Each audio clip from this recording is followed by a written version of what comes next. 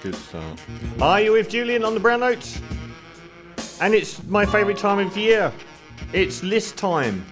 Every year on this show, I do at least 3 shows, the final 3 of the year, on my top albums of the year, which is this show, my top films of the year, which is next week, and my top tracks of the year, which is the week after. Last year was a bit nuts because I did my top 200 tracks of the year for 12 weeks up until my final shows of the year, so the whole 4 months of lists. This year, no. So overall, I think it's been a banner year for movies much more perhaps than music. Sometimes I really struggle to fit all of the stuff I want to in the music, the albums and track shows, but it's been relatively easy this year. In fact, I think I've only got 20 tracks of the year, but I've got 25, my top 25 albums of 2023 on the show. I even missed my last real show of the year because I had flu last week. Oh well, let's kick it off because 25 into 2 hours can be a little bit challenging. And so we might take things quite quickly at first. At number 25, a very, very underappreciated album. The 10th by the legendary UK electronic duo of Paul and Phil Hartnell. And their 10th album, The New Abnormal, never got anywhere near the attention I thought it deserved. And I thought it was their best in years. Not the last time I'll say that. So this is from that album. Isn't called The New Abnormal. The album's called Optical Delusion. The track is called The New Abnormal. I really don't consume much media. So I never know how anyone's name is spelled or even their details. I think I've said Roisin Murphy from Wales for many years, and it's Roisin, and she's Irish. So Roisin Murphy's, I don't know how many solo albums she's done, but she is 50. She was a go-to vocalist on a lot of electronic acts coming out of the 90s and the early 2000s, and her solo album is very good indeed. Hit Parade, one of the more acclaimed pop releases of the year, even though it veers into quite electronic weirdness at times. From that, Cool. At 24. I lost it. Roisin Murphy and Cool from the album Hit Parade at number 24 in my top 25 albums of the year. At 23, it's Victory Beverly Walker, who's already made this list with her debut mixtape. In 2021, it was in my top 10 albums of the year called To Hell With It, better known as Pink Pantheress. A very modern TikTok star, but one with a great deal of style and an incredibly charming voice. Seems to have crossed over quite successfully to the mainstream with her debut album, which has only come out a few weeks back, called Heaven Knows. And from that, at 23, is Capable of... it's 23, and Pink Pantheress. Very massive star of the present, really, but will be getting bigger, as she is very definitely on the pulse. Came out of the whole TikTok world, but with her take on a lot of the tropes of sort of 90s English club music, and put it together in such a way that she got ripped off relentlessly. But that was Capable of Love from, for me, her second album, because I did feature her mixtape in my 2021 albums of the year. But this one, Mercy, is her official Heaven Knows, her official debut album. At number 22, the venerable John Cale, who, unlike Roisin Murphy, is actually from Wales and left for New York and formed arguably the most influential alternative act of all time, the Velvet Underground. And since the Velvet Underground and him falling out with Lou Reed, after their second album, White Light, White Heat, he has had an esteemed solo career and also a production career, producing an awful lot of iconic records by people like Nico and Iggy Pop and so on. He's in his 90s, I think, nearly, and his album Mercy this year was fantastic. Came out, I think, like one of the early high points this year, so I reckon around January, certainly start of Feb, called Mercy, and he did a lot of collaborative work on it as well. So this one features the UK act the Fat White Family, and the track Legal Status of Ice. I don't know if it has swearing in, but at 22 it's John Cale and the album it's the excellent new album from John Cale, at least pushing 90, the ex-Velvet Underground legend, one of the most important figures in alternative music of any kind. And his new album Mercy came out around January. Is 21, so I won't do a countdown from, well, I might as well. Orbital were at 25, Roisin Murphy at 24 with Hit Parade, Pink Panther Heaven Knows at 23, John Cale and Mercy, and at 21, the Zamrock Band, who released the album Zango, which is utterly fantastic, after the brief 40-year hiatus. So they formed after Zambia's independence, and made they basically formed an entire genre called Zamrock, which is distinct from sort of what was happening in sort of around 1970 in I guess the capital of African rock music at the time, which would have been Nigeria, and the very sort of psychedelic rock. This is a little bit more charging and rock and roll music, and a brilliant album after a 40-year gap called Zango is going to airs at 20. That's which, after a 40-year absence from Zambia, the Zamrock legends, and the album Zango, that was Streets of Lusaka, kicking off the top 20 albums of the year. On the brown note, next week I'll do my movies of the year, both best and worst, and I think that the worst movies of the year is my favourite of all the lists. I really like being mean. And also, it's been an absolute banner year for both good and bad movies. I cut at least 2 zeros out this year. And of course, it's been the Oppenheimer year and the Barbie year. And God, I hope Killers of the Flower Moon comes out and streaming before next week, because I haven't seen it. I kind of feel like it's going to be a battle between those two films, and I haven't actually seen it. In fact, I haven't seen most of the films that will appear in the lists of most people in the media. I complain about this all the time. Every time I do the list, is if an album was only played for a select group of people in March and no one's ever heard it since, and you include it in your albums of the year, what does it make you? Like, no one would do that with music, but like, you look through the 10 best films of the year. That was at a festival in February, and no one's ever actually seen it on release. It's like, anyway, kicking off our top 20, Virgil Rene Gazka from Texas, known as that Mexican OT or that Mexican out of Texas. Actually the most fun album of the year, called Lone Star Luchador, and this track will probably contain swearing, called Grooving, kicking off our top 20. That was that Mexican OT and Grooving from Lone Star Luchador.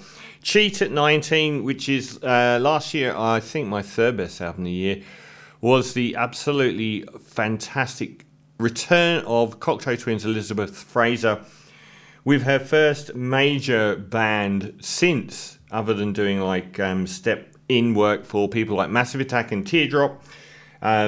She came back with Damon Reese, and the duo put out the self-titled Sun's Signature EP, which I treated as an album, and they did a remix album of it this year in about August, which was completely at odds with how remix albums really go normally, which was just to add beats to everything.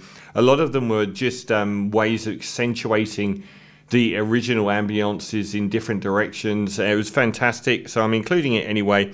So from Sun's Signature Extended, which is well worth getting because it contains the original album as well. This is the remix by Gweno of Golden Air. You're with Julian on the Brown Note, countdown my top 25 albums of the year. And that was Sun's Signature from the remix album of their self-titled debut album. And that was Golden Air by Gweno. At 18, Archie Ivan Marshall, who won. He's one of the people in the list who won my album of the year in 2017 with The Ooze. Was one of my albums of the decade. And since then, he's gone down this sort of failing to really come up with something as gargantuan and brilliant as The Ooze, but always very good, and the album Space Heavy this year was still a great album. So from that, unfortunately, I learned that Seaforth, the track I'm about to play, is not Seaforth down the road from where I live in Sydney. At 18, King Cruel and Space Heavy. That's Archie Ivan Marshall, aka King Cruel, from the album Space Heavy at number 18, and that track Seaforth. At number 17, an electronic music guru from England called James Holden, who I have featured some of his albums on the show, particularly The Inheritors, I think was the main one, and occasionally crosses over. But the new album from him, Imagine This Is a High-Dimensional Space of All Possibilities, was a psychedelic masterpiece, and also very interesting in the way that he puts together music, certainly not bound by machinery. And this contains multitudes.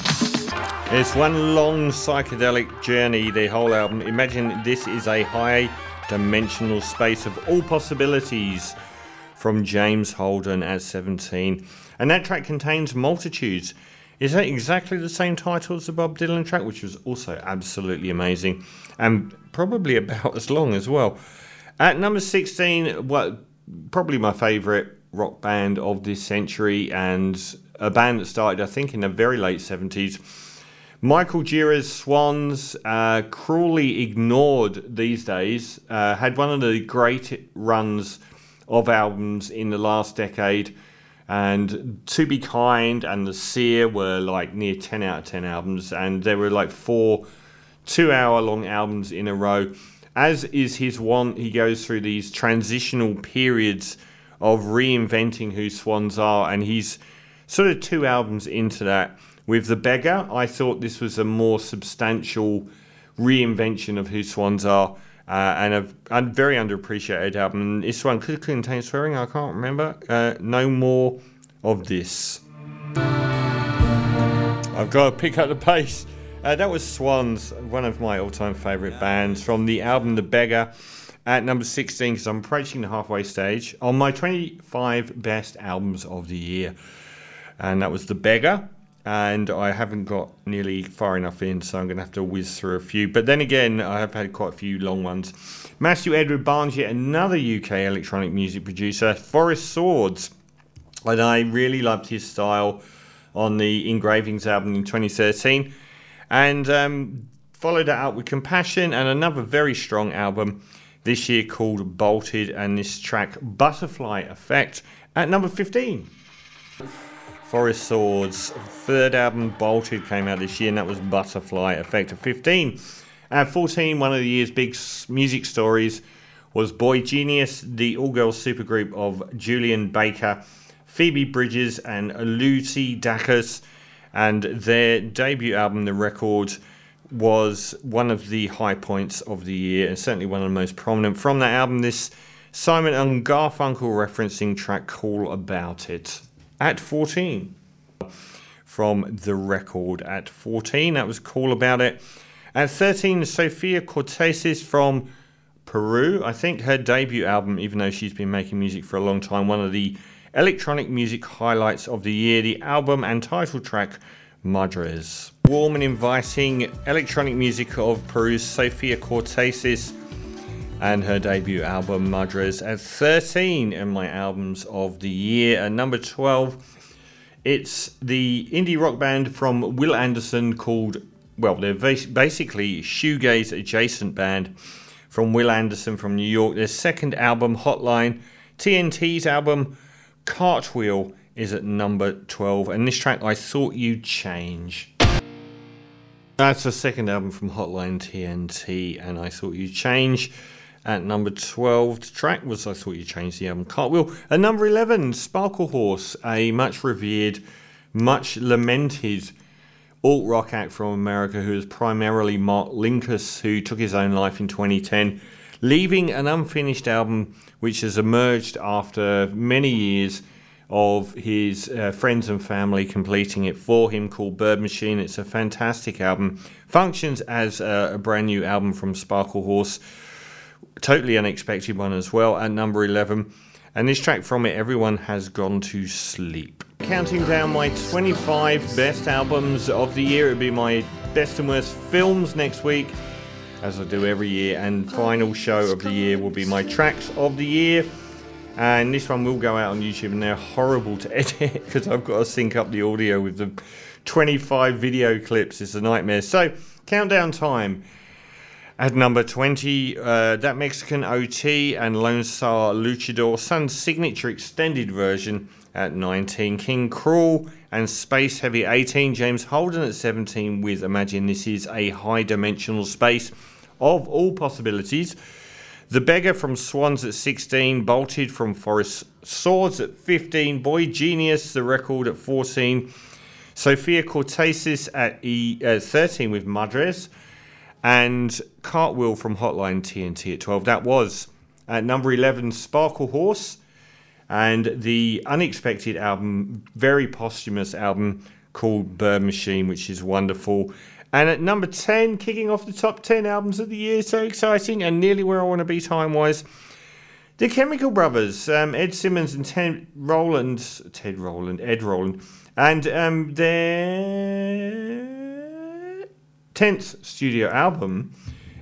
For That Beautiful Feeling, I think it's their best since Surrender, and this great track from it is a good indication. Featuring Beck, this is Skipping Like a Stone from my 10th favourite album of the year, The Chemical Brothers, and For That Beautiful Feeling. That one could have easily made my tracks of the year. Featuring Beck, Skipping Like a Stone kicks off my top 10 albums of the year on the brown note. For That Beautiful Feeling from the Chemical Brothers. And at 9, a very underappreciated second album from one of the alumni of the new wave of British indie, Squid, who are the only ones this year who put out a very prominent album, although Black Country New Road did put out a live album, which is very good as well. Oh Monolith, I thought was a fantastic album and a step up from their debut Bright Green Field from 2021. Did not get the love it deserved. This track, The Blaze, could contain swearing. At number 9. At number 9 in my albums of the year, that's Squid from their very underappreciated second album, Oh Monolith, and that was The Blades. At 8, terrible year for rap music. I normally have like 3 at least in my list, but one album. Oh no, I've got the Mexican OT, so that's 2. Is that it? That's about it. The collaboration between the bright lights of semi-underground American rap music, JPEG Mafia, and the legendary Danny Brown came together for Scaring the Hose. This will definitely contain swearing. And this is the title track of said album. A rare high point in a terrible year for rap music. That was JPEG Mafia and Danny Brown's collaboration, Scaring the Hose. Danny Brown actually came back with a solo album at the end of the year, which I didn't focus on. And I didn't focus on this, which has ended up being one of my favourite albums of the year. The latest by yet another of the sort of alumni of post-2000s UK electronic music gurus, James Blake, who ended up becoming a piano troubadour for a few albums and has, just never released anything that is at least good. But I really like the fact that on his 6th album, another massively underappreciated one called Playing Robots into Heaven, he went all the way back to those early EPs of very much more dance-oriented music, and I think it's his most exciting album for a long time, skewing entirely that whole sort of piano balladry that really made him world famous. So from Playing Robots into Heaven to number 7, this is Loading, a good example. Very magnificent album from the UK's James Blake, Playing Robots into Heaven. At 7, at 6, the most unexpected album of the year from now down to a 3-piece of Mark Keane, James Hornsey, and Alistair MacLean, who, as a wannabe publicist in the 90s, achieved some notoriety for turning down Harry Potter. They are an indie pop band that formed in 91, but really came to prominence around the turn of the millennia with a signature sound of sort of pastoral, psychedelic, folk indie music. Came back with their 7th studio album. They really don't bother rushing. And instead of being very, very sort of conservative and following the mold which they basically made themselves, one of the most adventurous and wide-ranging albums, full of like field recordings and skirting off into electronic flourishes. A fantastic, massively long album. How long is it? 63 minutes. Guess pretty long, but I thought it was a bit longer than that. Called I Am Not There Anymore. And I think time-wise, I'm very good to actually let these songs play out for just about the first time ever. Normally I end up with 5 songs to go and about 10 minutes to go. So the Clientele at number 6 with a fabulous album, I'm Not There Anymore. And this Garden Eye Mantra at number 6. That was the Clientele. What a wonderful album. The Clientele at number 6 and I'm Not There Anymore. And that was Garden Eye Mantra. Into the top 5 of my favourite 25 albums of the year. Next week will be my films, best and worst of the year, and then the final show of the year will be my tracks of the year. At number 5, the anonymous South Korean bedroom shoegaze artist. Well, I missed the first album from 2020 called Let's Walk on the Path of a Blue Cat, but the second album, To See the Next Part of the Dream, exploded internationally, and I thought that was his debut album or her debut album. I still don't, well, it's a he because you can hear from the voice, I think. One of my albums of the year that year, and again an amazing widescreen epic album, After the Magic. Real long form release, fantastic album. How long is this one? It is 60 minutes long, so a big album, lots of noise, and moving away from that signature shoegaze sound with After the Magic kicking off my top 5 and this track, Insomnia. Now it's the third album and second feature in my albums of the year from Parannoul. After the Magic at number 5 on my list. At number 4... another very underappreciated album, I feel. Well, not in all quarters, but The H by Icelandic legend Sigur Rós. I didn't like the sound of it first because they said it was an orchestral album, but that really didn't do it justice. It was amazing, almost ambient, one long piece, well, made up of multiple pieces that all seem to flow in and out of each other like Icelandic fjordlands.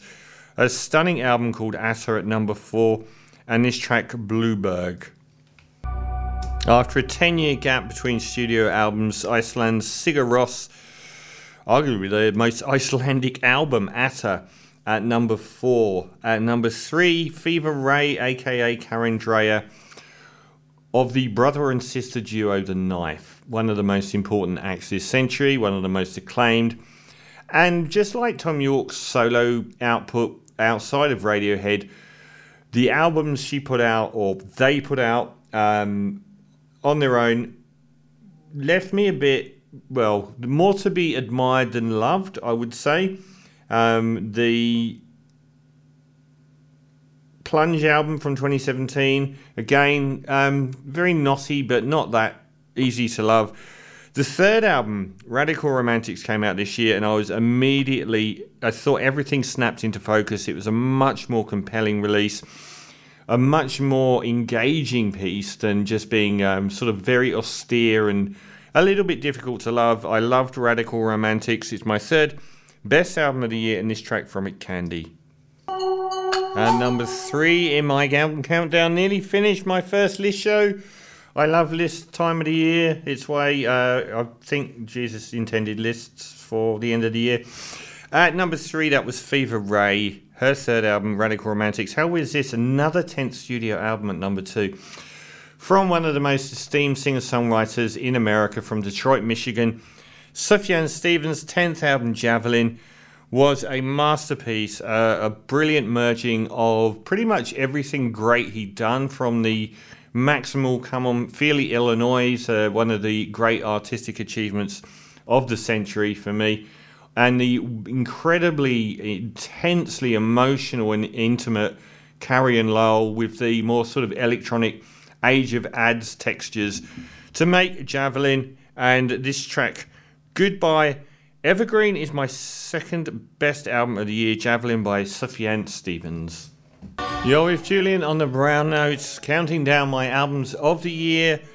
And next week it'll be my films of the year and then my tracks of the year. At number 10 in my best albums of 2023, Chemical Brothers, For That Beautiful Feeling. Oh Monolith by Squid, they're second at 9. JPEG Matter and Danny Brown, Scaring the Hose at 8.